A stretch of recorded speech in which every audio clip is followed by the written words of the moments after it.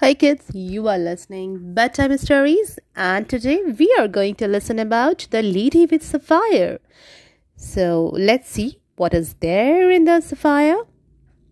A wise woman was traveling in a country.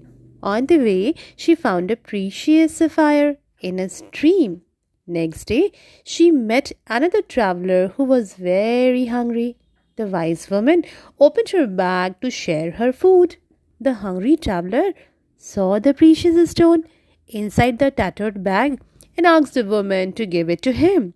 She did so without hesitation. Can you believe this, kids? The traveler left rejoicing his good fortune. He knew the stone was worth enough to give him security for a lifetime. But a few days later, he came back to return the stone to the wise woman.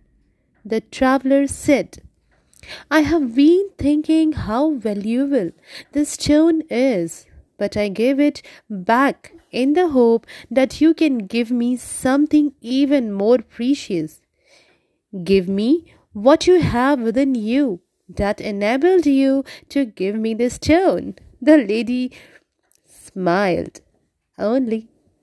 So, what we learned with this story is satisfaction is more precious than sapphire.